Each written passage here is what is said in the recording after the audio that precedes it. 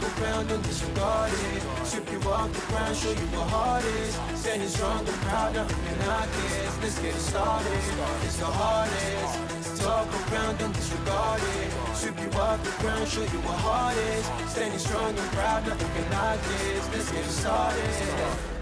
Yeah, get your boots ready. We're about to go on a trip where we wrestle nobody, settling or calling it quits. You're here for the grit, betcha this stuff is amazing. You're stumbling, welcome to the bump in the apron. Step into it, the hardest part of the ring. Here to bring fun, yeah, and this art he is king. It's the best thing, making sure you don't tap out. Don't go soft with the hardest podcast out. And it's not just another one, it's clear. Off the rest, in this content, non-contest. Take the nonsense off the steps. You know it's nothing but pure gems when it's coming off the chest. Get it? Now it's time to sit and relax. Get your mind blown away, ain't no skipping this track. Have you paying more attention, no listening gap. Get everything I ever wanted, no giving it back. Yeah. It's the hardest. Talk around on disregard. What's up, everybody? Hardest part of the ring is back, and diggity dog, we're brawling. We're brawling today, folks. Brawling. And I'm not talking about that one I struggle to take off. I'm talking about the kind of that happens in the autumn season here of brawls. Fall Brawl, 1994, from Roanoke, Virginia, just a hop, skip, and a jump away from old hard boy over here.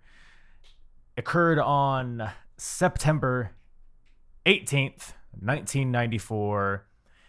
And if you've been following the WCW series on the Apron Bump, you know that we are fresh off of Bash at the Beach 94.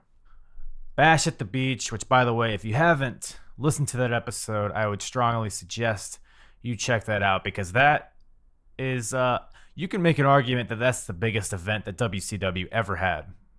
You can make that argument. Definitely the biggest event that they had up to that point, for sure. That there is no argument. No argument at all, simply because that is the in-ring debut of Hulk Hogan. Yeah, that's Hulk Hogan. The 24-inch pythons, dude. We're gonna eat your milk and drink your vitamins, brother. You ready for the red and yellow? You ready for your daughter not dating black guys? You ready, brother? Yeah, that one. That Hulk Hogan. You ready, brother? You ready? Well, go fuck yourself, dude, because I'm not here. Just putting you in the mindset here of what these Roanokeans are feeling watching this show, because they probably want Hulk Hogan, and they get Hulk Hogan via satellite. No boos will be had there, I'm sure. No boos from the crowd. Definitely not an overwhelming amount of boos when that was announced. But you can make that being said, right? I think it's been confirmed by Eric Bischoff himself that at this point, Hogan was only contracted for 4 matches per year. And, there's pros and cons to that. We do get into that in the podcast here as far as whether that was a good move or not. Personally, I think there is value in establishing a guy, especially like Hulk Hogan was at this time, establishing him as an attraction rather than a guy that you bring out every week and you just run him into the ground to the point where nobody cares about him anymore. Sting. And, so we get into that in the podcast. But other than Hogan, we got lots of shit happening. War Games! And we have, we have the Stud Stable, which is a team of Arn Anderson, Terry Funk, Bunkhouse Buck, and Colonel Parker facing off against Dustin Rhodes,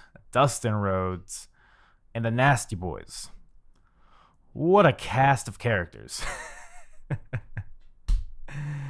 Man, but yeah, a lot of rednecks just hitting each other with metal objects and falling in between the rings. Or at least that was just one guy. But so we got War Games, we got Hogan, we got a moment that may have been the catalyst for Steve Austin leaving WCW and therefore changing the course of history. We have a really dramatic match between Sting and Vader, and Buff Bagwell's there too. So there's a little something for everybody here. But yeah, really fun episode here, and I had James from That 90s Wrestling Podcast to join me on here. You can find his podcast on all podcast platforms as well as YouTube. You can follow him at 90s Wrestling Pod on Twitter or at That 90s Wrestling Podcast on Instagram. All his info will be below in the description as always. And yeah, really great podcast over there by James, and doesn't even charge you a thing. So no, but it was a lot of fun having him on here. I appreciate the time that he took to watch the show and record this with me, as I do all my guests. So let's get right into it. WCW Fall Brawl 1994 with myself and James from That 90s Wrestling Podcast.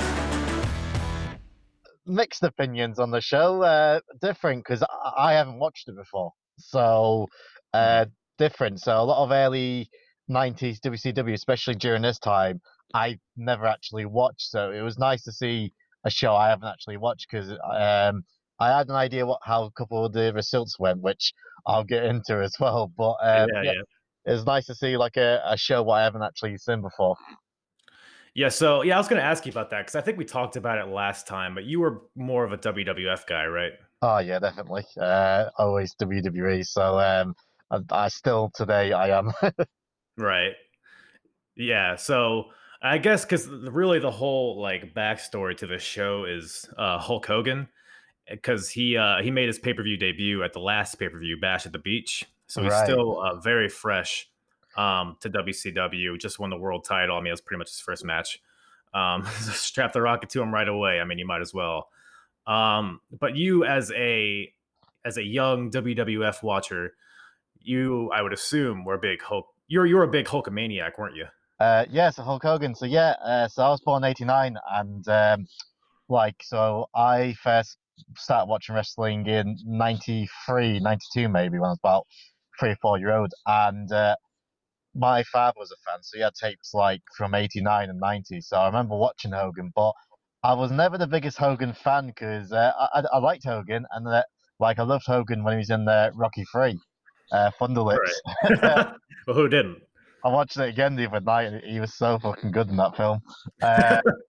But yeah, and but I was always like more for the Ultimate Warrior and the Macho Man, and when Bret Hart came along, that's where I started. That's where I pinned my flag, so you will. But yeah, but I suppose like for a lot of people who was up to date with the product at the time, like Hogan joining the competition, I can imagine it was such a big deal. Right. Yeah. I mean, so was it a big deal to you as somebody who, at least you might not have liked Hogan, but you're still very familiar with him, and he was still like he represented what WWF was at the time. So it must have been strict, because I was only 1 year old when this was happening, so I had no concept of it, honestly. But was it like a shock to you when Hogan went to WCW? It's weird, because I didn't see his babyface run in WCW. When I realized Hogan was in WCW was when he was NWO. Right. And it's weird. Like, I'm trying to go back in time, because, like I said, I was a little bit behind on the videotapes and things like that. And I remember I had WrestleMania 9, and obviously that was kind of like one of Hogan's last appearances in WWE. And I noticed difference. I was like, oh, where Hogan went, and I knew that he was doing movies like Three Ninja Kids at High Mountain Thunder, whatever it was called. Mr. Nandy and Thunder in Paradise. Yeah, and what was the other movie? What's the other movie done really early on? I didn't know he had so many. Suburban Commando with The Undertaker in. That's right. But I knew he'd done a lot of films, and when it was time to get like the video games, I remember my dad bringing me back home. It was for my birthday. I think I must have been about 8 or 9, might have been younger, and he brought back WCW NWO Revenge, which is one of the greatest wrestling games of all time. And I was Yeah. like, but it was weird because like, oh, Hulk Hogan's in this, oh, Bret Hart's in this, and it was all weird. Yeah, it must have been like '97, and oh, Jim Diam for Night Arts in this. Thought it was a crossover of some sort. Yeah, like I had no idea, but then I started getting access to WCW, and so and I must have I must have watched WCW before I got that game because I remember Sting in that, and yeah, seeing him over in WCW was quite weird for me. But I missed this babyface run, if you can call it a babyface run, because we'll watch it, and Right. he was getting booze then. Oh, don't worry. We're gonna get right into that, man. Yeah, because Hulk Hogan, I mean, even in WWF, people were starting to turn on him a little bit. Yeah, Because he had been on top for so long and he was kind of doing the same stuff over and over again. Naturally, people are going to get fatigued with that kind of stuff. yeah. So it's no wonder, he kind of comes to WCW and does more or less the same thing and keeps continuing those boos, even though it's under a different banner. But one thing I thought was interesting, and which I actually kind of liked, is that even though they brought Hogan in and they put the title on him right away, they still kind of treated him as an attraction rather Yeah. than kind of a reoccurring guy. Because I believe it was on 83 Weeks I listened to a while ago. Eric Bischoff said that Hogan was only contracted for 4 matches a year. That's right. So, and I kind of, because he's obviously, I mean, he's far and above anybody else that's on the roster at the time. So I think it's kind of cool to leave him, like whenever he does have a match, it would feel special. I mean, I think that's even a concept that maybe can be taken advantage of more today. Even like Roman Reigns is kind of in the same kind of ballpark, even more or less, I think. Yeah, yeah, you could say so because you're exactly right with the. Yeah, I mean, he had a sweet gig. It's kind of what you would say is the Brock Lesnar gig in a way. Only show up for so many matches a year, get paid stupid amounts of money, and putting in very little work. And like we'll get into that tonight, like when he's doing these promos, which I found hilarious. But yeah, he was an attraction. I mean, and I know he's a lot of people. He's not Mr. Popular at the minute, and I don't think he'll ever will be again. But back then, like obviously he was getting booed, but he was still Hulk Hogan. He's the biggest Right. of all time in wrestling. Without Hulk Hogan, there wouldn't be wrestling on TV, in my opinion. It'll be like the circus just going around towns and villages. That's what I personally believe it would be like. So we have to be thankful for Hogan. Obviously, he said some questionable things now, which I don't appreciate what he said, but that's for another topic. But end of the day, it was Hulk Hogan, and during the early '90s, he was still the main man in wrestling. Yeah. I mean, I watched the few shows before Hogan got there, and it was rough, man. I mean, I don't know if you've ever seen like Spring Stampede '94 or Slamboree '94, but man, you got like Barry Windham versus Ric Flair in the main event. You got a lot of Johnny B. Bad, even though we're not spared of him on this show either. But honestly, man, I think we should. While we're talking about Hogan, I know this kind of happens towards the end, but I really want to get into that promo. That he I don't know if you found it the same way, but when I watched, I thought, why is Hulk Hogan so camp? Dude, and for Hogan to be camp, that's saying something. First, okay. Well, so the show opens up with kind of like Tony Schiavone and Bobby Heenan laying out the show. Then they throw it to Mean Gene Okerlund, who basically gives the rundown for what is going to happen on this show for the audience that's there in attendance. Yeah. And he mentions that Hogan is going to be there via satellite.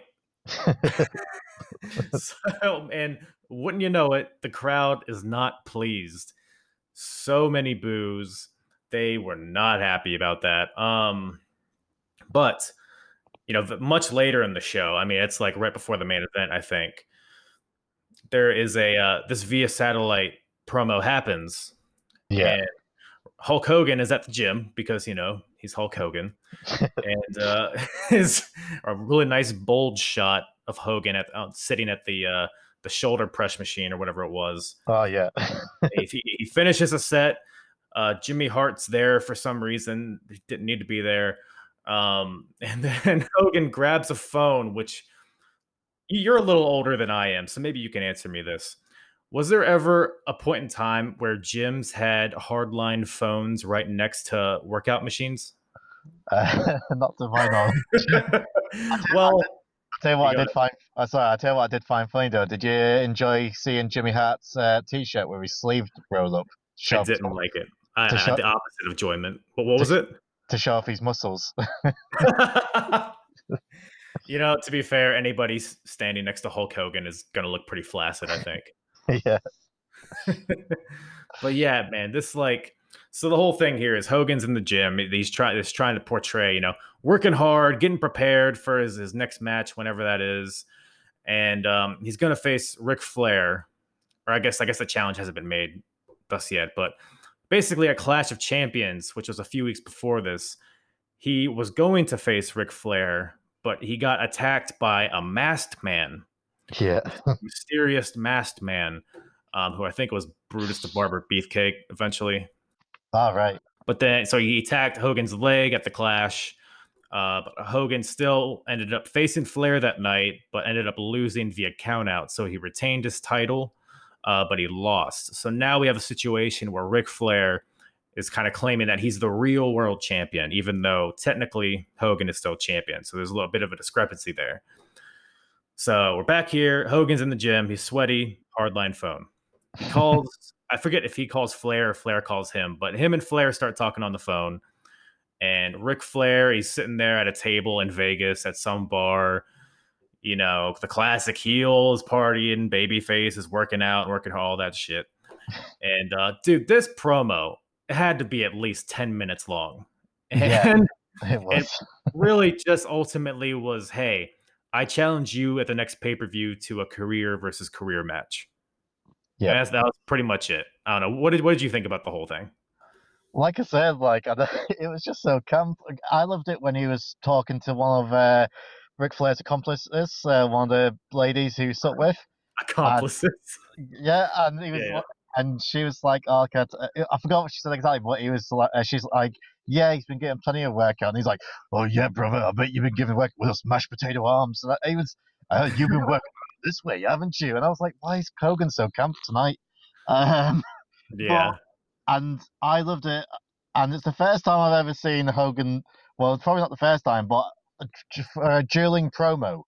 Like Ric Flair, treated Hogan like he was a bum. He was like, "Yeah, you wait there," and he actually made Hogan wait for him while Flair's talking to all these beautiful women and that.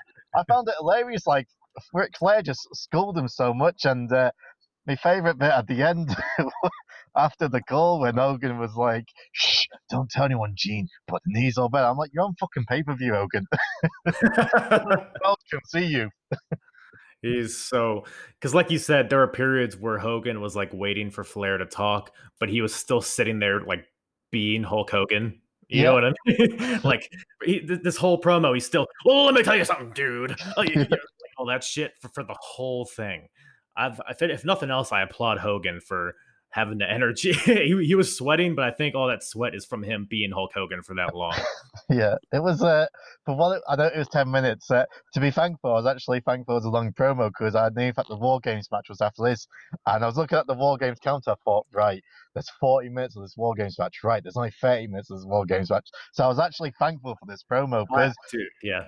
because it was fun. It was camp. I actually enjoyed it. It was one of me. It's Hogan being Hogan and Flair being Flair, but for what it was, I actually it was probably one of the highlights of this show. I actually did enjoy it, but yeah, it was you couldn't help but just laugh when you was watching it. Exactly. Yeah, it was entertaining, if nothing Yeah, else. yeah, And I guess that's all that matters in the end. But so yeah, that happens at the end. But let's circle back to the beginning. Opening match, we have the WCW television title on the line. And as per usual, I don't know if you're familiar, but every goddamn WCW pay-per-view starts out with Johnny B. Bad. I've heard. I've heard it. I used to listen to. I don't really get. Now like I do podcasting myself, and I listen to your podcast and friends' podcast now. I don't really get much time to listen to what happened when or 83 weeks that much anymore because I rather support my fellow content creators if that Same makes here. sense. Yeah, same here. But when I did used to listen to it, like, and I used to run through these WCW shows, yeah, Johnny B. Bad was like it was Johnny B. Bad and DDP for a lot of them. Right? Yeah. Yeah, it'd be a a little longer before DDP figured out what his fucking gimmick was, but so yeah, we have Johnny B. Bad versus Lord Steven Regal, who is the champ here.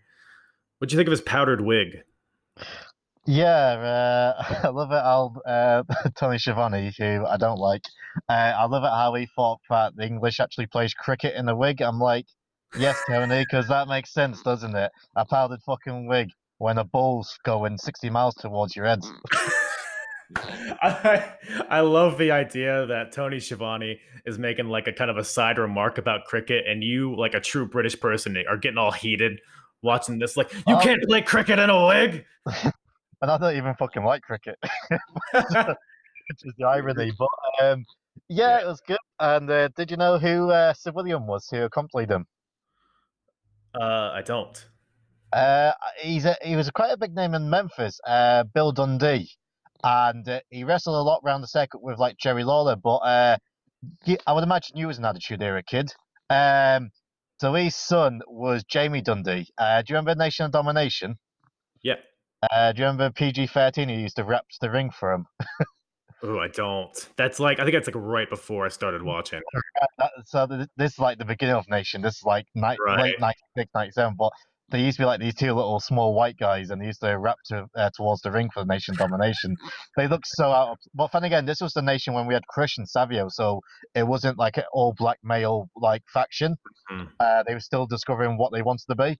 And like there was these two like they were like 12-year-olds, and they used to rap towards the ring. Well, Jamie Dundee, who was part of the tag team, he was actually son of Bill Dundee, who's Sir William. But yeah, he was actually like a big name in the Memphis territory. But one thing we did forget to mention was Johnny B. Baddy's glitter gun, and I couldn't help but the way he got it positioned, I can't help but think it was a euphemism for something else. There is so much going on with Johnny B. Bad. I like glitter, pyro. It's like coming out of his shoulders. There's more pyro behind him. Yeah. Glitter. It's like all over the floor during the whole. It's so much, and he's like beyond tan. Like Uh, I mean, he's like they say he looks like Little Richard. That's what the gimmick is based on. And man. I don't think that's okay nowadays. Is it? I mean, any more tan. Sorry if this is controversial, but I'm saying it as a comedy. Any more of like bronze or tan, he would basically be doing blackface. Dude, I said the exact same thing on my last podcast with him on it, and it's like, God, man, this is like, what are you doing? But whatever it is, I mean, all that ridiculous stuff, he's still looking chiseled as fuck. Oh Like, yeah, I mean, great look. And like when WWE signed him, like they didn't realize they couldn't have the Johnny B. Bad character. And but yeah, man, he was shredded. And for what it was, I thought this was a really good match. I don't know if that was because big part of it was due to Regal, who's one of the most underrated workers of all time. But I I actually really enjoyed this match, believe it or not. I've actually been watching a good amount of Regal recently, and there's just like, he didn't really have those matches, those like 5-star matches generally, but there was like all of his little things that he does, Yeah. like the mannerisms, his facials, the way he walks. He walks like an asshole. Oh I yeah. don't know. I don't know if that's how all you British people walk, but No. you all wear powdered wigs to the grocery store and shit, right? That's how I imagine is going on over there. I love it when I speak to Americans because like and I forgot I mentioned this to you the other day. I think I had like a British wrestler on, and I'm like, I love how Americans think we all speak the Queen's English. And I'm thinking, let them spend a week up in Burnley or Manchester and see what the real UK is like. It's not pretty. Hey, I've seen Euro Trip. Okay, I'm familiar. Great movie. But anyways, great movie and a great match here, as you said. Johnny B. Bad, he was always opening these shows because he could always give you at least an okay match. Yeah. Really give energy, pump the crowd up a little bit, and like you said, really technical on both sides, really. Because that's Regal's whole thing, and Johnny B. Bad was trying to match him, and ultimately, Regal goes for a European uppercut. And then Johnny B. Bad counters into a backslide pin and gets the 1, 2, 3. and Johnny B. Bad wins his first singles title in WCW. Yeah, really good stuff. Yeah, like you said, really good match. And I think Regal after this goes on to form a team called the Blue Bloods Yeah. with Jean Paul Levesque. Whatever happened to that guy? I was gonna make the same joke. Um, but yeah, so that'll be interesting to see. But what happens after this? So yeah, after that we get a video package, which is what we talked about earlier about the Masked Man attacking Hogan, so setting the stage for the promo at the end of the show. One thing I wrote down, and I couldn't help but think of it, but you know when Hogan was making his entrance and he had Jimmy Hart and he had Brutus Beefcake with him, like his entourage, for some reason I couldn't help but think of Cody Rhodes. Really? It's like pyros, he's got his entourage around him. I'm thinking, well, I know where Cody Rhodes has got his new gimmick from. Please, for the love of God, don't let Cody Rhodes know you compared him to Hulk Hogan. Well, I've just had an email from AEW, so I hope he doesn't hear it. Otherwise I'm fucked. Man, last time I had you on, I think Nick Aldis messaged you, and now you're getting messaged by AEW. I think you. At what point do you start giving me credit? Oh man, you're my lucky charm, to be honest. So I'm definitely giving you all the credit. We send people to the moon here on the Apron Bump.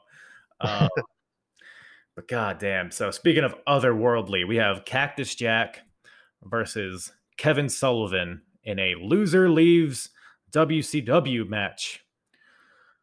So Cactus Jack, I mean, previous to this show, he had been in a lot of street fights and crazy, really like ahead of its time kind of matches, taking crazy bumps, sick weapons shots and all that. That was kind of becoming his thing.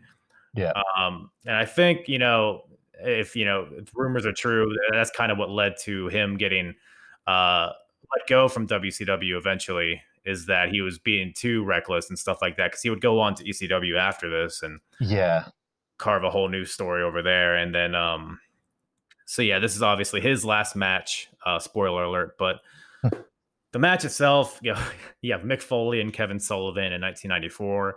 It's pretty much exactly what you would expect. It's the one spot that got me, man, was where I think Foley undid the mat on the floors, so he exposed the concrete. He's gonna do like an elbow drop onto Kevin Sullivan from the second rope to the outside, but Kevin Sullivan gets up and just throws Cactus Jack from the second rope to the concrete floor. Brutal. Yeah, it was. This was not a pretty match. It was, like you said, just brutal, and you can see like the pre-Hogan and like current Hogan days of WCW, like when Hogan came in, and we'll see it like during the show, like he brought a lot of his friends, but the style of WCW completely changed, and like Cactus Jack just didn't fit in with this new era. So but yeah, a few crazy bumps in this match.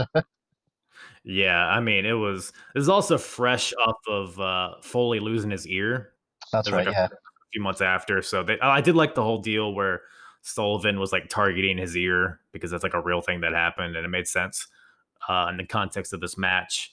But towards the end, they have a steel chair that they're fighting over. I should also mention that Dave Sullivan is out there with Kevin. So Kevin Sullivan has the chair. He's in the ring with the chair. He's about to hit Cactus Jack with it, but Dave Sullivan grabs the chair. He's like, no, don't hit him with it. And then as they're like fighting with the chair, the Sullivans are, Cactus Jack tries to attack Kevin, but Kevin moves out of the way, hits Dave, and then Kevin is able to capitalize by rolling up Cactus Jack for the 1-2-3, and a pretty brutal but quick match, and kind of an unceremonious exit for Foley here, I think. Yeah, like I watched it, and quick, and like afterwards I was like, wasn't really that special. Like when I saw Cactus Jack come out, I thought, oh, this should be all right. And I know Kevin Sullivan, like his matches with Benoit, which they were pretty brutal matches and definitely worth a watch. That's if people can stomach a Chris Benoit match these days.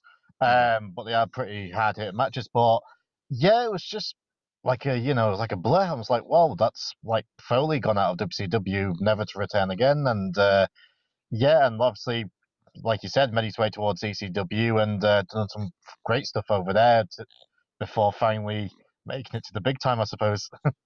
Yeah, yeah, it's crazy knowing in hindsight the legend that they had, and they just didn't know at the time. I mean, how could you? I mean, I don't think What anybody would have guessed the success Foley would go on to have.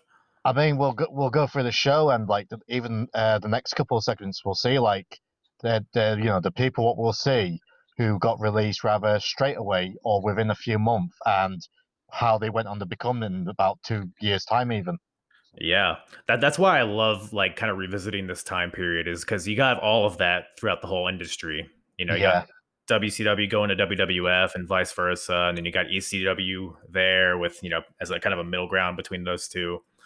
It's just a really volatile time in wrestling. It's really interesting to see like even like Dustin Rhodes, Steve Austin, yeah. among others that are just gonna be flipping back and forth and becoming huge stars. Yeah, it's we could do with more of it these days, really. I mean, I know AEW is about now, and there hasn't really been like, in my opinion, like the WWE stars what's gone over to AEW. Like besides obviously the late Brody Lee, he was doing really well before he sadly passed away. But and Moxley's done well. But when you look at Miro, like Rusev, I'm thinking he's no better off than what he was WWE. And Zack Ryder, Matt Cardona, it doesn't get talked about, but like they completely botched him. He had literally like 2 matches and then he got sacked straight away. Yeah, I think it's what it's doing. It's really kind of showing because a lot of guys go to WWE, don't see a lot of success there, and then kind of blame it on the business and blame it on the powers that be. So when they get these opportunities, that's their chance to shine. And when they maintain like how like you brought up Zack Ryder, like yeah, maybe it was the booking, maybe not, but I personally have been pretty indifferent on Zack Ryder Yeah. with the roster that AEW has. I don't know if he is someone that deserves the spotlight more than others they have. Yeah, I bet. I think imp- it's weird because Impact in a way is kind of like the ECW today in a way, and the AEW is your WCW. They probably don't want to hear that, but they are. A WWE, and I feel like Impact's been using the ex-WWE stars better, like Eric Young and even Brian Myers. He's actually looking okay over there, and Gianna Perazzo is Knockouts champion. I actually feel like they've been doing a better job with the ex-WWE stars than what AEW has been. Yeah, yeah, it's different. I mean, I don't disagree, but I think Impact has less talent than AEW does, so it's probably more competition Yeah. like within the company on the AEW side. But yeah, definitely agree. People like Deanna Perrazzo, Eric Young, even like Rich Swann, who people Yeah. might probably at this point forget that he was an ex WWE guy, the world champion over there. So yeah, I love what they're all doing over there. But man, I don't know how you transition from Impact to Bunkhouse Buck. I just wanted to note this backstage segment right here because man, it was hilarious. It was the Stud Stable, which is comprised of Colonel Parker, Bunkhouse Buck, Terry Funk, Ming, and Arn Anderson. Yeah. Just a lot of nonsensical babbling in this promo. I could listen to Terry Funk and Bunkhouse Buck talk all day, I think. Yeah, when I did see these guys, I thought, right, you ain't winning. I didn't know who they was facing in War Games. I knew it was Dusty and Dustin, but I forgot who he was teaming with. But when I saw this group, I was like, yeah, you ain't winning tonight. Oh, so you're telling me that they didn't properly articulate what their intentions were? No. Well, I want to get out of the cage. Dustin Rhodes. It's 5 minutes of that. I'll tell you who Haku or Meng reminded me of as well. Have you ever seen was you a Jean-Claude Van Damme fan growing up? I've seen a few of his movies. Did you ever see AWOL, Absent Without Leave? It's also called Lionheart as well, it's called. I think I've just seen the blood sports. Right. Anyway, he fights this big guy at the end, and basically he leaves the army to support his brother's died, so he goes over to support his brother's family, and to get money he fights, and he fights this guy at the end, and he's a spitting image of Meng at the end of this movie, and I couldn't help but think of that guy in Bloodsport. Meng, yeah, he does look like an 80s, 90s villain. Yeah. He had a cool look, though, I must say. Oh, he looked awesome. when I see him, I associate him with his 2001 tag team with Rikishi. So Oh, that was a great time. good stuff. Good stuff. But after that, we have so the scheduled match was a U.S. title match. Steve Austin versus Ricky Steamboat. I was excited when that got announced. Have you seen their match at Bash at the Beach? Yeah, I actually did because on WWE 2K16 they done the Stone That's right. Cold Yeah. career thing, Yep. and you play that match, and I went back and watched it, and it was a really good match. So Yeah. when this got announced, I thought, oh, awesome! I like Steamboat and I love Austin. This should be good. And then I'll let you carry on and explain. So yeah, so they had their match at Bash at the Beach where Steve Austin won. But then I guess at Clash of the Champions a few weeks after that, they had a rematch and Ricky Steamboat won the title from Austin. Yeah, But in that match, Ricky Steamboat suffered a back injury that would pretty much end his career. yeah, Which is very unfortunate. But yeah, here at Fall Brawl, he comes out and obviously he can't compete because of the injuries. So he basically has to give away the title, but he doesn't vacate it. He comes out to the ring. Nick Bockwinkel's out there as like the commissioner. He brings out Steamboat. Steamboat has the title. And then Nick Bockwinkel basically tells Steamboat that he has to relinquish the title and that he's given the title to Steve Austin. So Steve Austin is now the champion. yep. And first of all, I just love it's always fun watching Steve Austin in his early stages, but I love how like cartoonishly like Yeah. Austin was. Did you know? He was so good. I was watching it, and you could see because later on when he done interview, when he done promos for like Vince McMahon, he would try and fuck with like McMahon's jacket and things like that. Yeah. And obviously we've got hindsight, but when you're watching it, you can see them little mannerisms in there, and yeah, he was so funny and cartoonish. He was like, where? Oh, you have to leave and things. Right. He was so good. Yeah, and then he gets the title. He's celebrating, like you said. He's doing the fist to the eye, crying thing at Steamboat. He's jumping all over the ring. He just won the Super Bowl or whatever the cricket title is, for you British people there. And Ashes. exactly. So Bockwinkel informs Austin that while he is the champion, he's still going to be defending it tonight against Hacksaw Jim Duggan. When the theme hit, I was like, no, please, no. And then I'm going through my head. I thought, no, this isn't the match, is it? No, this can't be the one. And well, you can't even call it a match. And when it would happen, I was like, oh, fuck, it is. You're like, oh, is it the Patriot? Is it Mr. America? Yeah. But nope. Yeah, people were expecting Austin versus Steamboat, but they get Austin versus 1994 Jim Duggan, which is man. And then the match happens, if you can call it that. So the bell rings. Austin's still like yelling at Bockwinkel, like, "No, you can't make me," or I can't do a Stone Cold, but he's still jumping around the ring. He's upset, and then he's all flustered, and then the bell rings. And then Jim Duggan, he's like a kind of like a backdrop or like some sort of tackle. Yeah.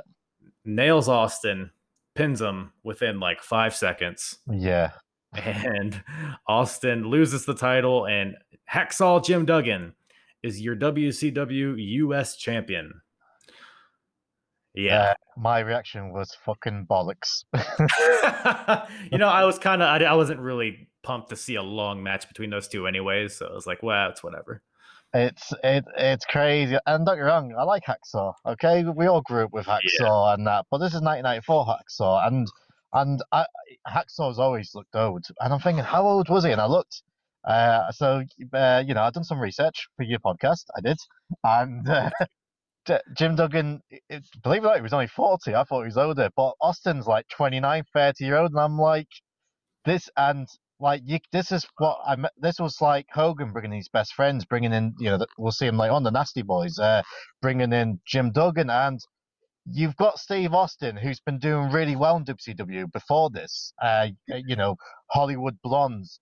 matches with Dustin Rhodes at Starrcade, 2 out of 3 Falls matches, the War Games the year before, and in the Dangerous Alliance. He's been doing really good, and you let Hacksaw go over him, and it's like, why? Just kidding someone like don't get me wrong, got a pop from the crowd, but Americans, if you just chant USA, you just go mental over it. So, I could go over there and chant USA, and you'll all support me. You just patriotic. So he got a pop from the crowd, but man, like Eric Bischoff was in control during these days. I think I'm pretty sure he was. Yeah, he was. And I like Bischoff, right? But let's be honest, he had one good idea with the NWO. Besides that, what did he do? And this is Eric Bischoff. Yeah, it's crazy because and especially considering Austin. I think him and Duggan had a feud after this. Yeah, that was pretty much it for Austin and WCW. I think he got injured at some point. Yeah, and that's he got released during that rehab and all that stuff. So this is pretty much, for all intents and purposes, this is the end of Stunning Steve Austin here in WCW. Yeah, and within 4 years, in pretty much 4 years' time, he'll become the biggest superstar on the planet. So crazy. Man. Yeah, watching this back with hindsight, you have Mick Foley just getting shit canned for no reason. Yeah. You got Austin getting buried. If only they knew. If only they knew. Even if they never used him, even if they just kept him under contract, you know what I mean? And WWE, I mean, who would take, when I was watching it, I was thinking to myself, if they never had Austin, I was thinking, who would have took Austin's place? And the only person who they was building up as the next babyface was probably Ken Shamrock, but he could never do what Austin done. So even if they just kept Austin under contract, just keep him away from WWE, but wow. Change the whole world. Yeah, it's just like, wow, like they didn't really, no wonder they went out of business end of the day. Yeah, I mean, obviously we have the benefit of hindsight, but yeah, if WWE doesn't have Austin in the late 90s, for one, they don't have him. The Rock probably doesn't get over as much as he did. Yeah. But everyone that Austin built up with him, you wouldn't have that. You obviously wouldn't have the Austin McMahon rivalry. It would have changed the course of everything. Like you said, even if because that's kind of what he did when he went to ECW after this. He was injured, but he just cut promos, and he cut great promos. So he could have done something similar in WCW, I think, but I don't even know if they knew his potential on the mic at this point. No, it's just crazy to think of when you think about they didn't realize what they had. And even we mentioned him earlier, John Paul Levesque, they let him go. Yeah, exactly. But speaking of guys that would go on to blossom into huge stars, we got some Buff Bagwell next. Yay! We have the team of Stars and Stripes versus Pretty Wonderful. Stars and Stripes is Marcus Bagwell and the Patriot versus Pretty Wonderful, who is Paul Orndorff and Paul Roma. So, first of all, it's hilarious seeing a young Buff Bagwell here. He's not that much different. Just facial hair, but that for some reason just changes his whole look. And I was going into this match because the previous pay-per-view I watched, Bash at the Beach, Pretty Wonderful was in a tag match against Cactus Jack and Kevin Sullivan for the title. And that was one of the worst matches I've ever seen. So I was like, man, are Paul Orndorff and Paul Roma, are they just a shitty team, or are they, wrong place, wrong time kind of thing? Yeah. But I honestly, I enjoyed this match quite a bit. Yeah, I like Paul Orndorff. Obviously he was at the beginning of Hulkamania and had a really good feud with Hulk Hogan, a great steel cage match. So I've always been obviously this is quite a bit after his heyday, but I enjoyed him during this match. And Paul Roma, funny enough, I've just finished reviewing what did I just review? SummerSlam '91, and that was actually his last match in WWE. And I always thought he was a sound wrestler. Obviously he's gone on to become the worst Four Horsemen member, which I dispute. I personally think it's Mongo McMichael, but that's a debate for another day. Not Virgil. Virgil. Was Virgil in the Four Horsemen? Oh, sorry, I'm thinking of the NWO. Oh, right. Oh, no, definitely would be Virgil. Oh, can you imagine I Virgil's? wouldn't doubt it. I wouldn't Could you, doubt it though. could you imagine Virgil's a Four Horsemen? Hey, it's never too late. But, well, AEW might bring it back and he might be in it. But, but yeah, they was actually a pretty sound tag team. And Marcus Bagwell, Buff Bagwell, I like Buff Bagwell back in like the Nitro days. I enjoyed Buff Bagwell. And the Patriot, he didn't have a bad little run in WWE in '97. Had a few matches with Brett. So, and yeah, it was actually a pretty good match. Well, I say that because when I started watching it last night, it was pretty late and I actually fell asleep. Good But sign. but I watched the second half of the pay per view today, and I watched it, and it was actually a good match. So I was actually pleasantly surprised by it. Yeah, a pretty simple formula of a tag team match, but really executed well. We got 4 legitimate athletes in there, which is kind of a differentiates themselves from a lot of the other people on this card. They all looked great, and they were able to move around. A lot of good spots here. There's a part where Bagwell's on the outside, and Orndorff just takes it's like a case full of ice and dumps it on him, Yeah, just for no reason, just to be an asshole. And then back in the ring, you have Patriot and Roma going at it. Patriot hits a full Nelson slam onto Paul Roma, and he pins him, but Patriot isn't legal. Bagwell is. yeah, But on the outside, Orndorff has Bagwell and gives him a pile driver on the floor, brutal looking, and just rolls Bagwell into the ring. Roma pins him, just kind of rolls over and puts his arm over on him. And that gets them 1, 2, 3. Pretty Wonderful gets the win here and retain the tag team titles. So good little match here. Did these teams kind of stick around for a while? I guess you weren't watching at the time, so maybe don't know. I think because funny enough, like I was gonna make a video about Paul Roma. I didn't end up making it, but I was actually looking to these matches, and I know these carry on the feud probably to the next Clash of Champions, but then eventually they just like split up afterwards. Yeah. As far as the tag division now in WCW, I'm just kind of biding time before Harlem Heat gets there. Oh yeah. But then after this, we have a triangle match, not a triple threat match, a triangle match. It's basically a number. Then you get the promo with Dusty Rhodes and the Nasty Boys. Oh, was that after this? I didn't take any note of it, but please. Oh no, it was just like Brian. It was more babbling, wasn't it? Oh, Brian Knobbs was just really coked up. Yeah. My favorite thing was Dusty Rhodes' T-shirt, "Nasty Dream," and my question is, when's the last time you had a nasty dream? What time is it? 12 hours. But it was just basically a coked up promo by Brian Knobbs, and it was quite fun.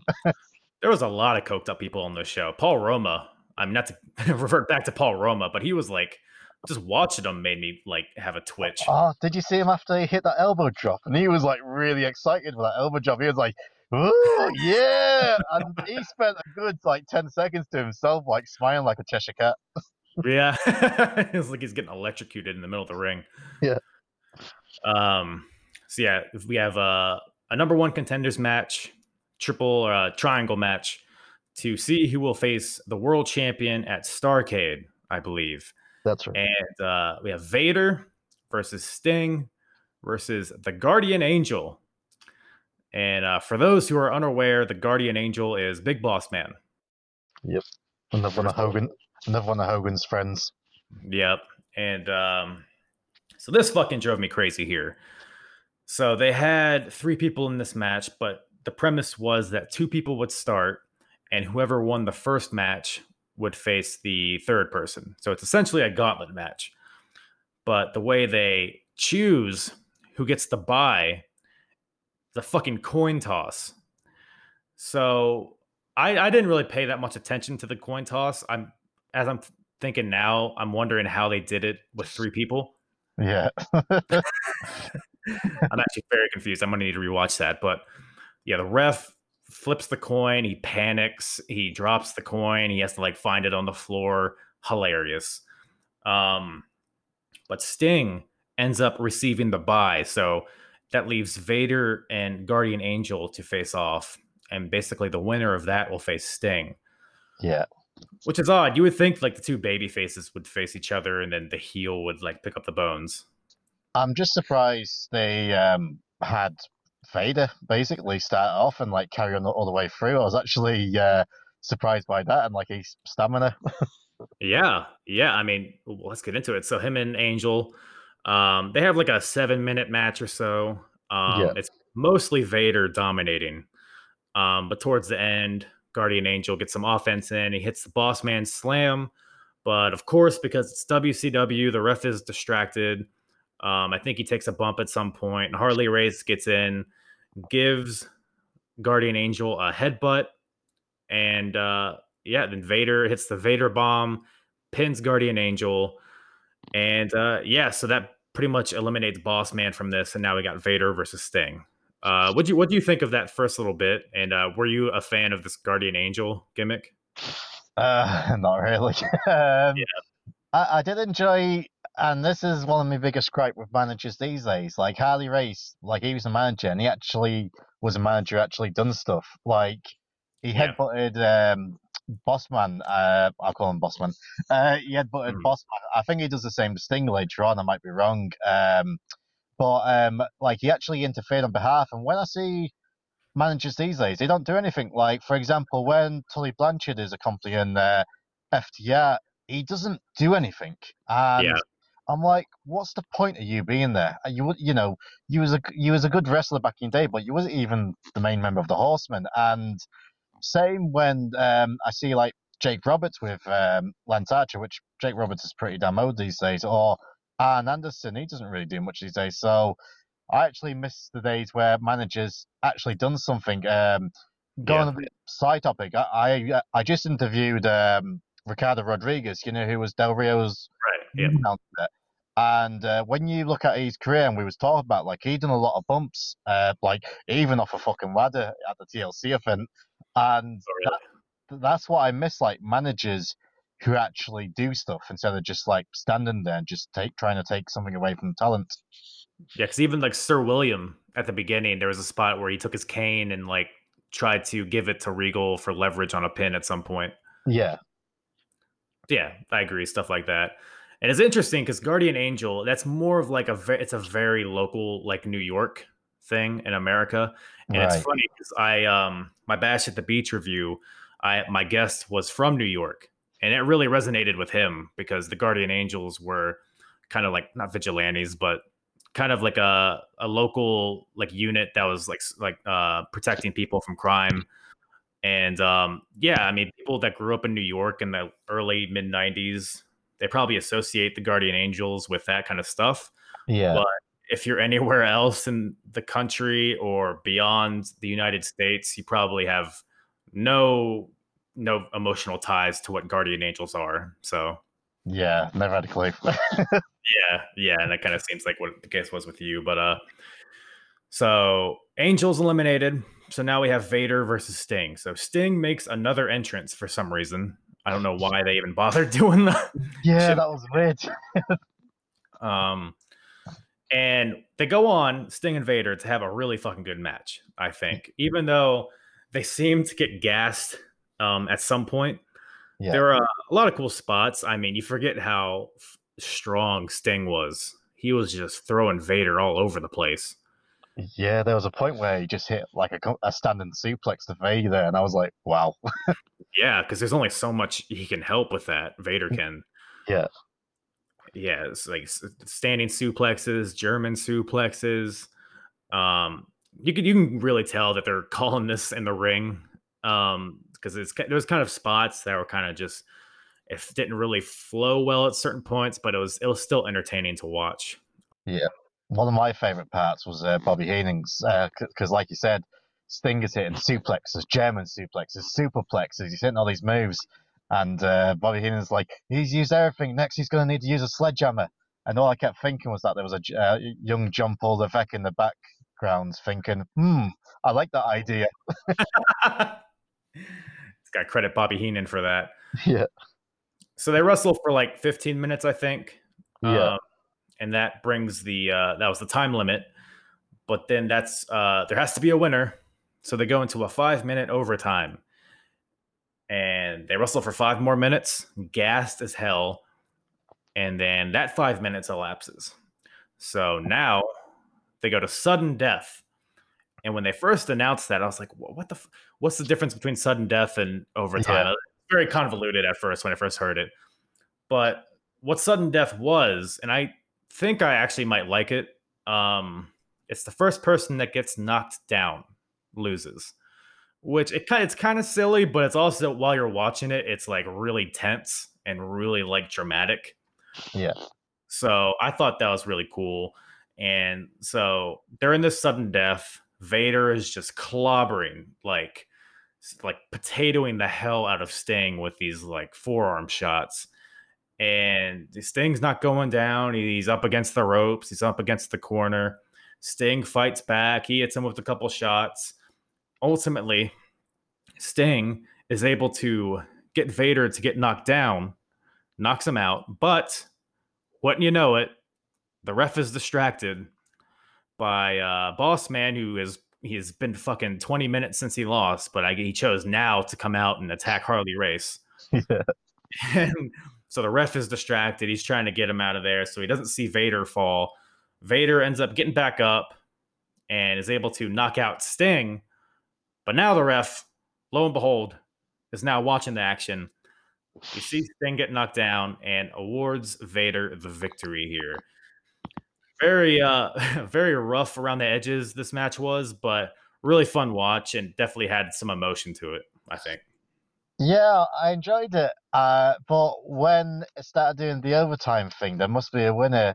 Like that at that point, it was like, oh man, why have they? They should have just kept this just a straight match. And if they had to, because like people say, yeah, well, Bret Hart and Shawn Michaels had overtime, but I'm thinking, well, that made sense because it was an Iron Man match, and Yeah, they didn't exactly. expect it to be 0-0 at the end. But if there had to be a winner for this match, don't put a time limit on the match. But it was fun. One of the things I did write down. Did you notice that when Vader like pulled down the straps and like it was riding up his back, he looked like he was wearing like a really big thong. I I wouldn't couldn't. put his face. It's a vision I didn't want in my head, but when I'm looking at him, like it looks like he's wearing a thong. Maybe he was. Let Vader do what he wants to do, okay?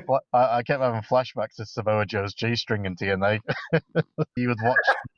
It must be a thing wrestlers wear, but he was wrestling a match and like this G-string was riding up his ass. I was like, oh god. I wanted to see Angelina Love and Velvet Sky, not Samoa Joe. Right. Well, that's just you, okay? People have different preferences. Yeah.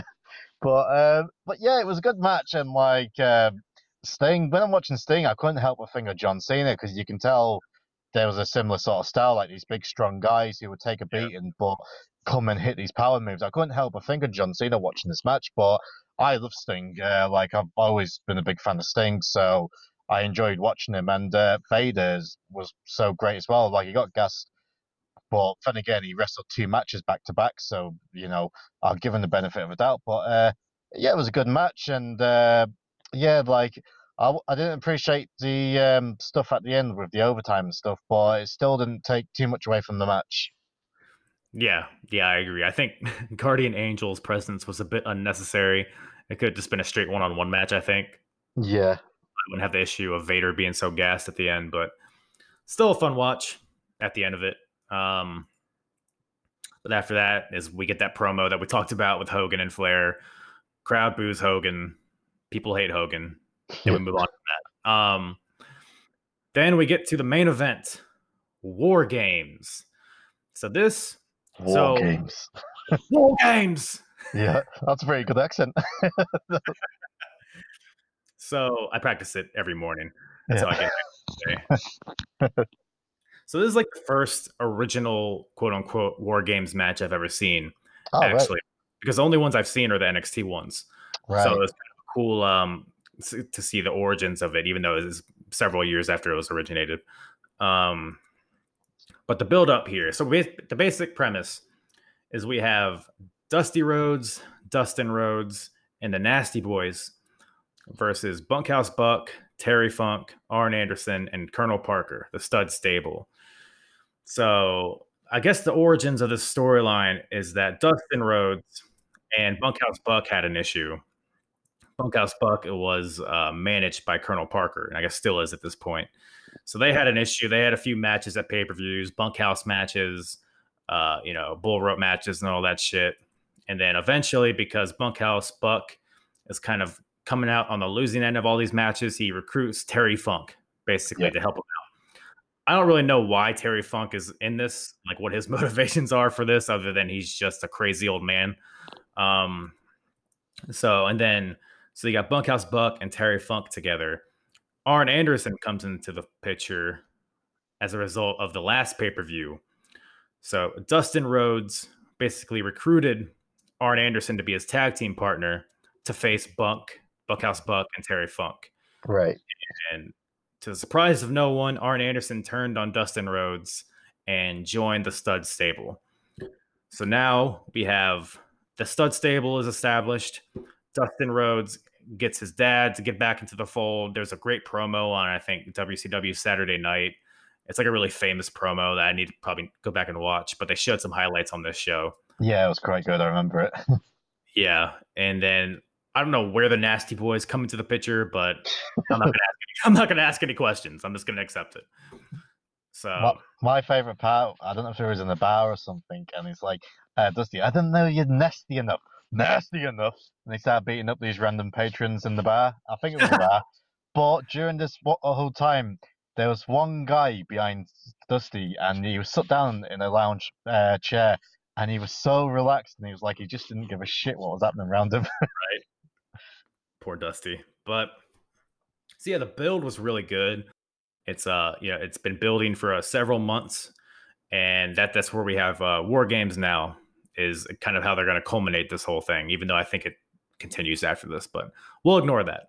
Yeah. So again, another coin toss to see who has the advantage in this match. If you see modern day War Games matches, they're usually determined, at least the past couple of years, they've been determined by ladder matches on the TV shows leading up to this. But here it's just that we're going to flip a coin and fuck you, we'll see. And he fucked up doing that as well, poor Pee-wee. He dropped it. Yeah, these refs just don't know how to flip coins. Oh, Nick Patrick, I forgot to mention it, but during that Sting match, he can't fucking count. I don't know if I'm so conditioned to WWE, but you get the big arms. 1, 2. He's tapping. He's like 1, 2. I tweeted out as I was watching this match something about I hate Nick Patrick's shitty cadence. Yeah. That was a result of me watching that match. It's very, like you said, very just light. He just like tilts his wrist instead of his whole arm. Yeah. Very quiet, very, kind of clumsy. Yeah. And he even did that to an extent in WWE when he was there several years later. Yeah. I tell you what I do like though with the old school War Games matches. I love the rules. Like instead of pins, it's just like submit or surrender. I think that's such a better stipulation for War Games. Yeah, that is cool. I didn't even really think about that, but yeah, that is because that makes sense with the theme of it, right? Like, because anyone can get a pin on, really, even if it's just like a little like quick pin, in kayfabe, like a roll up or something. But to make someone submit or say surrender, that's like the ultimate victory, really. I think this is me going back to Bloodsport with the Kumite. It's like he made Tung Po. What's the name of the guy he fights at the end? It's not Tung Po, is it? Is it Tung Po? Forgot. No, it's been a while. I forget. Anyway, he makes him give up, and that was like the ultimate sign of like victory. And I like that's how it was for War Games. Like you can only lose the match by saying submit or surrender, and it's something I would like to see brought back today, actually. Yeah, no, I definitely agree. That really, like I said, it fits the theme of the match, and it makes it different than just another cage match. Yeah. But yeah, the match itself, first of all, it seemed pretty short because you brought up earlier. It was. When we were talking about the Hogan promo, you were like looking at the minutes like, okay, we're going to have an hour-long War Games match, and that's kind of what I was expecting because that's what we've seen in NXT recently. Yeah. But it was like 2 minute intervals between people getting in the ring, so I guess that sped it up. I think the whole match was probably less than 20 minutes. Yeah, like 5 minutes for the opening two and like 2 minutes each. And by the time like we'll get to it, Dusty comes in, it wasn't long till it was finished. Which, like, for the people what was in the ring, like the Nasty Boys and that, I didn't mind because we'll get to it. But when I watch a War Games match these days, they they're good, but they do seem to drag on a bit too long. Like, Mhm. there's only so many like 1 hour matches I can watch before I get bored. I absolutely agree. I was actually dreading this match a little bit because, like you said, Yeah, it's so long and you can only hold your attention for so long, especially given the people in this match. Like, how long am I gonna watch fucking Bunkhouse Buck punch people? yeah. You know? When they started off with Dustin and Ann Anderson, I'm like, okay, we're okay. Yeah, yeah. um, but man, yeah. So the match. I mean, I could go back beat for beat in this match, but it was just utter chaos Yeah, throughout the whole thing. My favorite part of it was Terry Funk. yeah, Personally, he just comes in like a madman. He's like either the second or third guy for the heels that gets in there. He takes his boot off for some reason. He walks in with one boot. He's swinging it in the air. He's hitting people with it. He's in jeans. He's not even in wrestling tights. And at some point, he gets pile driven by Sags and that's of right. Nasty Boys. Yeah, He gets pile driven in the middle of like in between the two rings. And like how nowadays they'll have like a little grate in that's between right. the rings, but Yeah, but here they just had like a gap. And Funk gets pile driven like through the gap and is just like on the floor under the it ring. was awesome. You could tell he was having fun out there. But yeah, otherwise, just a lot of chaos, a lot of grinding against the cage, that kind of stuff. Entertaining, and in hindsight, I'm kind of glad it didn't last too much longer than it did. Yeah, It felt right to me. But this whole match is basically all building to Colonel Parker getting his comeuppance. that's right. He's essentially the manager, the leader of the stud stable. He's not really a wrestler. Some people might associate him with Jeff Jarrett's manager in WWF a few years, but so I knew when I knew Fall Brawl 1994 was coming up in my timeline. I looked at the card and I knew nothing about anything that happened. Right. However, the one thing I knew about this show was that Colonel Parker shits his pants in this match. I didn't. I think they did a good job at hiding it, or I guess maybe Colonel Parker was just on the ground the whole time. Yeah. At some point, he just diarrheas in his white pants. Well, I heard about it, but I didn't see it myself. I was disappointed. I was expecting just a brown stain in the ring or something, but it could have been the ending segment that did it because the finish comes with, as you said, Dusty's. He's the last one that gets in the ring. Yeah. Bionic elbows for everybody. He's just laying everybody out, moving. Even at this stage in his career, he's moving around really quickly. And then locks in the figure four onto Colonel Parker. And as you said, someone has to surrender. So as Parker is in this figure four, the Nasty Boys are both alternating elbow drops and splashes onto Parker. Really, really good stuff. Really like high energy. Like the crowd was loving it. It was a really good build to that moment. And that's ultimately where Colonel Parker surrenders for his team. And the old Rhodes Boys and the Nasty Boys win the match. And yeah, man, I think I keep wanting to say that pretty much ends the rivalry, but I don't even think it does. But yeah, pretty entertaining match for what it was. What did you think? Yeah, so yeah, when I saw the Nasty Boys are like, fair in the West, and I like the Nasty Boys, but they're not Steamboat and Austin. um, Yeah. but and when I was seeing the timer, and I'm thinking, oh, right, and and this match actually ended, and there was still 10 minutes of the pay-per-view left, pretty much. So I was actually surprised how quick it ended. But it was a short and sweet match because I remember watching the War Games the year beforehand, and that's just like a bloodbath, which I recommend to anyone who watched it. And I actually spoke to Nikita Koloff about that match, and he was like, "Yeah, it was pretty bad, James." Really? Yeah, he was a great guy, by the way. But we spoke about that match, And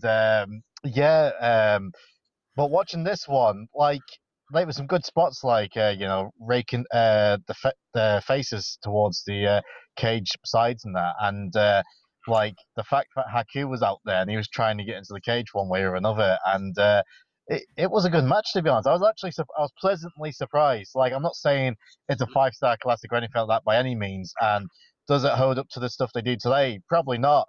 But it was a short and sweet match, and it never dragged. That was the one thing. Right. It never dragged. It got the job done. You knew who was taking the fall during this match. You was just waiting to see how it would. And they locked in the figure 4. He was probably in there for like 30 seconds, and before he surrendered, which is different to what you see today. I watched the last War Games match. I enjoyed it, but all of them were being submission holds for like 5 minutes, and they still don't submit, and it just pisses me off. Yeah. Yeah, I get it. Yeah, those, like you said, those hour-long War Games matches, they have to bust out so many different spots that it's a certain point. It's just like, okay, And this match should be over. I missed the roof on the cage. Was there a roof? Yeah, there was always a roof on the WCW War Games matches, and it's quite a low roof as well. But I missed the roof. Now I know why they have it these days, because people likes to jump off, which Yeah. can't have a match without jumping off the top. But I actually miss the roof, so it was nice to see the roof back on the cage as well. Yeah, it definitely gave it a sense of like caged animals fighting. Yeah. That's why I hate the modern Hell in a Cell. Oh yeah. They made it bigger. I'm not even gonna touch the red color of it, but they just made it bigger, and so it's just like you're wrestling in a ring that just happens to be surrounded by a cage, basically. Yeah, like I like this cage, like it's actually at the edge of the ring, so when you throw someone into the ropes, they're hitting the cage at the same time, instead of having a big 6-foot gap between the cage and the ring. Yeah, and plus it's 1994, so you gotta question how safe this cage is and how well put together it is. It's always fun when you're watching a match and you could basically believe that the cage can collapse at any minute. It's but yeah, like I said, just I was pleasantly surprised by this match, so I actually enjoyed it. And I love at the end where, even though we're supposed to believe this was just a big violent match, Dustin Rhodes' theme's playing out, and all of a sudden you hear they call him a natural. It was just like completely like different to what we've just seen. Yeah, exactly. Yeah, it was good stuff. And nobody would have even known that Colonel Parker shit his pants, but you hear good old Bobby Heenan as they're carrying him out. I forget what exactly he says, but I think he had an accident. Hilarious. But yeah, it pretty much brings the show to a close. As far as Fall Brawl '94, if you had to give it a rating out of 10, what do you think you'd give it? Some good, like Regal and John B. Bad was good. The tag team match was okay. Sting match, it was good for the most part, but then towards the end it changed it for me. Mm-hmm. War Games match, I'll probably just say it's in the middle, but I would give it like a 5 out of 10. I would say it was just bang in the middle. Like, I wouldn't be like, oh, definitely watch this match, but watch the show. But at the same time, I wouldn't be like, oh, avoid like the plague. I would be like, yeah, just when you've got some free time and you want to watch something a bit different, give this a watch. Yeah, I'd probably give it more of like a 7 because, while there, if you look at it too analytically, you could probably find some holes in there, which is, to be expected. But like, if you're just watching it to watch it, it is a fun show to watch. And at no point does it really drag, in my opinion. Like the shitty stuff, they made it short. And and the Hogan promo and all that stuff. It was a lot of dumb fun, I think. Yeah, it was it was good for what it was. So yeah, I was for someone who hasn't watched this era of WCW before, like I've heard like results and things like that, but to actually watch it, it was a pleasant surprise for me. And like, if this kind of content was on every week on TV, I would sit down and watch it, like compared to a lot of the stuff I try to avoid these days. Yeah, exactly. But for anybody listening, if you enjoy these kind of 90s reviews, you will surely enjoy James and his That 90s Wrestling podcast. Tell everybody about what you're doing over there. Yeah, thanks for having me again. Great time, and yeah, we've brought back the pay-per-view reviews, but it's a monthly special now, and we're basically just going in order from WrestleMania 6, which was the first WWE pay-per-view of the 90s, working our way forward. I've just released SummerSlam 91, which I enjoyed because it was one of my favorite shows as a child. So next episode coming out next month will be Survivor Series, but the main bread and butter of the show, I suppose, is the interviews. And yeah, it's took off since the last time we spoke. Yeah.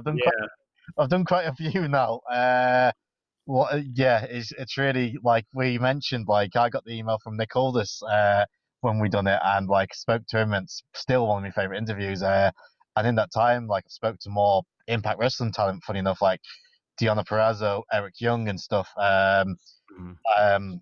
I've just spoke to ex WWE stars like JTG from Crime Time, Elijah Burkhead on the show, Trevor Murdoch, Connor from the Ascension was a really good interview, and I've just released a video where I shared like a really funny story about Vince McMahon about Yeah. a rat gimmick, and I'm released this week. I'll be releasing Doug Williams, and I've just I just mentioned I've just actually got an email from AEW, so I might be getting something with them soon. Hell yeah. At the minute, I'm keeping it top secret, but I'm working on something top secret, and if it happens, it'll literally be a dream come true. So, Oh, no scoop. No scoop on the apron bump. uh, I'm just kidding. possibly. Oh no, I'll tell you. Hopefully, it's happened by then, but hopefully, I might be having some sort of a deal with WWE. Oh, really? That's awesome, man. Yeah, it'll be a dream come true for me. Like basically having permission to interview their stars, and like them saying to me like, if you want, do you want to speak to this guy or this girl this week? And yeah, I've just started working on it. It's early days yet, but hopefully, fingers crossed. That's my hashtag at the minute. Fingers crossed, and yeah, and if you know Mandy Rose comes on the show, I'll be pretty excited. Hey, that's your in, man. You know, you get her for an interview, you get her number, and then it's on from there. Oh, if I wasn't married. You know, she doesn't need to know everything, right? True. But yeah, man, thanks again for coming on. I know it's been a while. I think you were actually like my second guest I ever had on here. Yeah, I felt it was pretty early on. Yeah. Yeah, so definitely we'll have you on here again. Everybody go check out James and his podcast. And yeah, man, thanks again for coming on. Cool. Thanks very much. Once again, thank you to James from That 90s Wrestling Podcast. Once again, find him on YouTube or whatever podcast platform that you subscribe to. And yep, all of his info in the description below. Really loved having him on. He was one of my, as we mentioned, one of my first guests. So it was fun to bring him back after some time had passed. And yeah, if you haven't already subscribed to this podcast, if you're a first-time listener, please do me a favor and subscribe. It'd be awesome if you could also leave a rating, review. Only good ones, though. If you don't like me, then go fuck yourself. Yeah, subscribe. We have some good stuff coming up in the next few weeks. So next Wednesday, we have Ring of Honor. Honor Invades Boston 2002.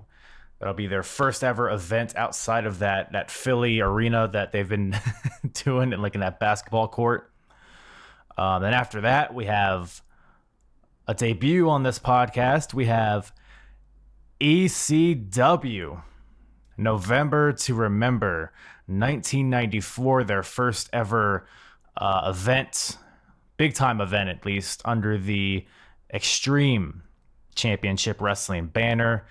Then the week after that, we got Halloween Havoc. So we're back to WCW after that to kind of follow up on everything that happened in this episode.